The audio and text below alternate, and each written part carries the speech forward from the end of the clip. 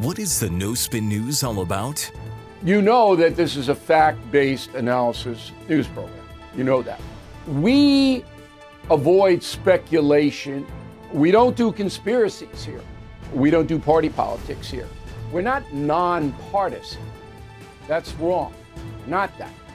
Okay, we are advocates for a stronger America and a more just society. We don't believe in communism.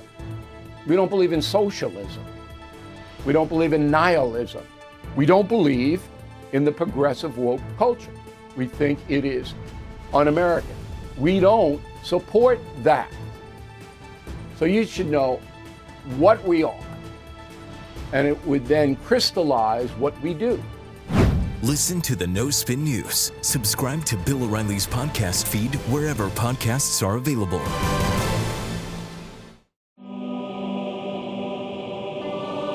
Good morning. Welcome to the Morning Motivation, brought to you by the Patriot Gold Group and the Public Square app. On my SiriusXM radio show, we're going to talk about the Kansas City Chiefs parade shooting. We haven't done that yet. I was out the last couple of days of last week. And how, of course, this was committed by three young black men. Well, two are under 18 and one's 22. It was a personal dispute. So some gang-related thing. But that doesn't fit the narrative, so this whole story will poof go away.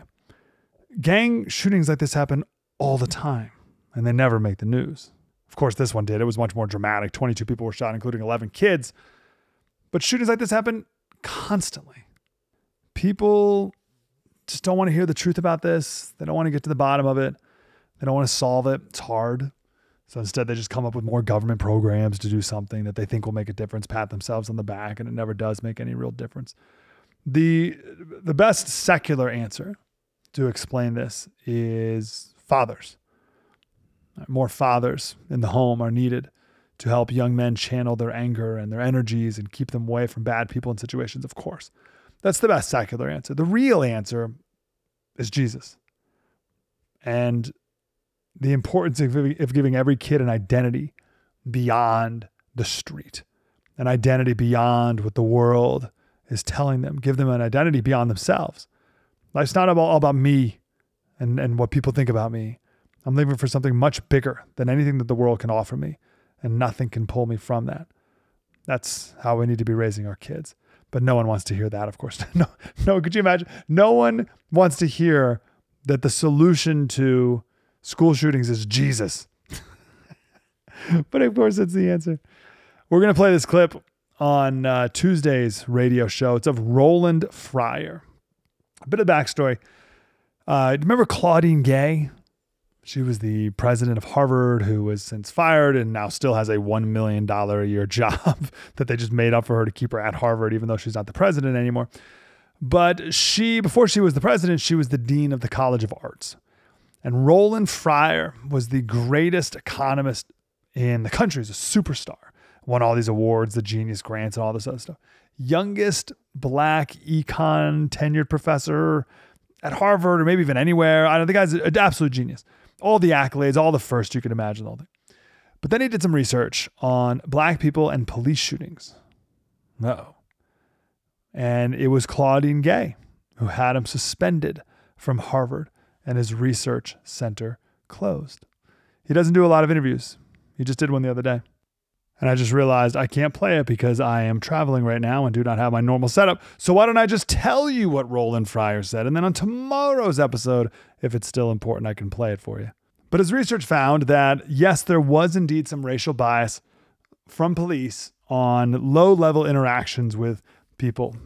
But there was no racial bias at all with police and shooting black or white people. And he says all these elites and academics, they, of course, liked the first results, but they didn't like the second results. And they told him that he should not publish his findings. And he said, well, hold on. What if the data found that there was a racial bias in police shootings? Then would you want me to publish it? And they said, yes, of course. It just didn't fit the narrative. Now, it was a 108-page document with 115 pages of footnotes. He says as soon as he released the results, it took about 5 minutes before people came back and said, your results are blank. Swear word.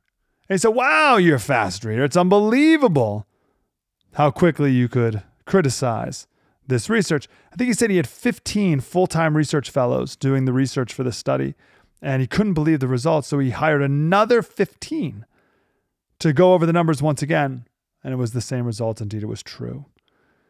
He said after releasing this, he had to live under police protection for about a month and a half. He had a 7-day-old daughter at the time, and he went shopping for some diapers, and he had to have an armed guard follow him. That's how crazy it was. That's how much people don't want to hear the truth. People don't want to hear the truth. And these elites maybe had good intentions, but it's so hard to admit you're wrong. Or maybe some people don't have good intentions. Either way, it's the same end result. But it's those good intentions that we're going to talk about this week. We talked a bit about intentions last week on the radio show as well, because we don't need to go over the details now, but test scores are so bad that there's no way they're trying to educate kids and failing this bad. You can't fail this bad. You can't fail more than no kids in the school can read. You can't do worse than that. So I can only come to the conclusion that they're doing this on purpose. So intentionality became a thing that's come up lately. So I want to talk about intentions as it comes to the Bible. You've perhaps heard before that the shortest scripture, what's the shortest scripture in the Bible? Very good. Jesus wept. It's not really the shortest scripture. It's the shortest in English, 2 words, 9 letters. But in Greek, it's 16 letters. It's actually 1 Thessalonians 5:16, only 14 letters in Greek. That scripture says, rejoice always. Either way, whatever technicality you want to throw there, these are powerful lines because they're short.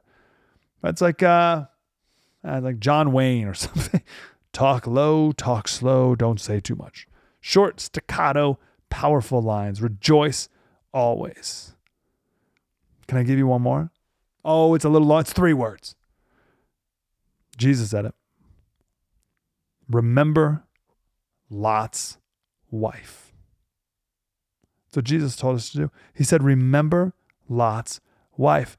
Lot was a righteous man. It says in 2 Peter 2. Lot was a righteous man. He and his wife, they left Sodom when it was being destroyed. And she, Lot's wife, looked back towards the city against God's expressed command. And she was struck dead immediately, turned into a pillar of salt. And Jesus tells us today, remember Lot's wife. He doesn't say, remember Abraham. He doesn't say, remember Lot. He doesn't say, remember Isaac or Jacob or Ruth or anyone. He says, remember Lot's wife. Quite a warning, especially when you consider who he first gave it to. He wasn't talking to the Pharisees. He didn't say, hey, Pharisees, you better watch out or you're going to be like Lot's wife. He didn't say that. He said it to his disciples. Even to them, he thought it was a worthy word of caution. Remember Lot's wife. I'm going to take this insight here from the great J.C. Ryle. He made the point that Jesus doesn't say, do not be like Lot's wife or beware of acting like Lot's wife. It was remember Lot's wife. J.C. Ryle said that Jesus speaks as if we are all in danger of forgetting the subject. The word remember, that command, it's more active. Right? You should constantly be thinking about Lot's wife and what happened to her. Remember her. So Jesus, of all the people he could tell us to remember, focuses on Lot's wife. And of all the people who could be telling this command to, it's his disciples. And of all the things about Lot's wife, he tells us to remember her actively all the time. Remember her. All right, let's get to the story and then we'll break it down throughout the week here. Genesis 19. So this is the scene where Lot takes in 2 angels.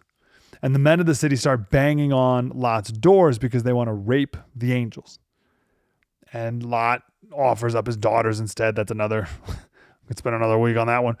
And then the angels blind the men, but it doesn't stop them from trying. They're so ravenous. They're so full of lust. They can't stop trying to get inside to rape these angels. All right, we'll pick up verse 12. Then the angels, said to Lot, have you anyone else here? Sons-in-law, sons, daughters, or anyone you have in the city, bring them out of this place.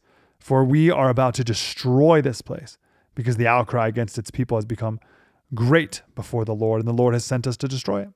So Lot went out and said to his sons-in-law, who were to marry his daughters, up, get out of this place, for the Lord is about to destroy the city. But he seemed to his son-in-laws to be jesting. Oh, they didn't listen. As morning dawned, the angels urged Lot, saying, up, take your wife and 2 daughters who are here, lest you be swept away in the punishment of the city. But he lingered.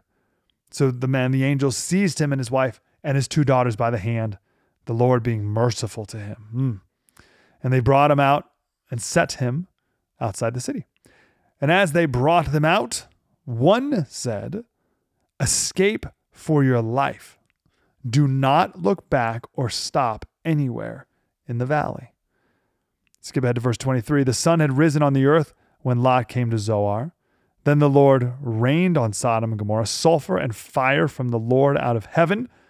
And he overthrew those cities and all the valley and all the inhabitants of the cities and what grew on the ground. But Lot's wife behind him looked back, and she became a pillar of salt. I love the beginning of verse 29 too. So it was. It's like, that's what happened. And so it was. But Lot's wife looked back, and she was struck down immediately. What in the world are we to do with that? And what can we possibly learn from that? Well, there better be something, because Jesus told you, remember Lot's wife. On tomorrow's episode, we'll talk about who Lot's wife was and how we are a lot like her.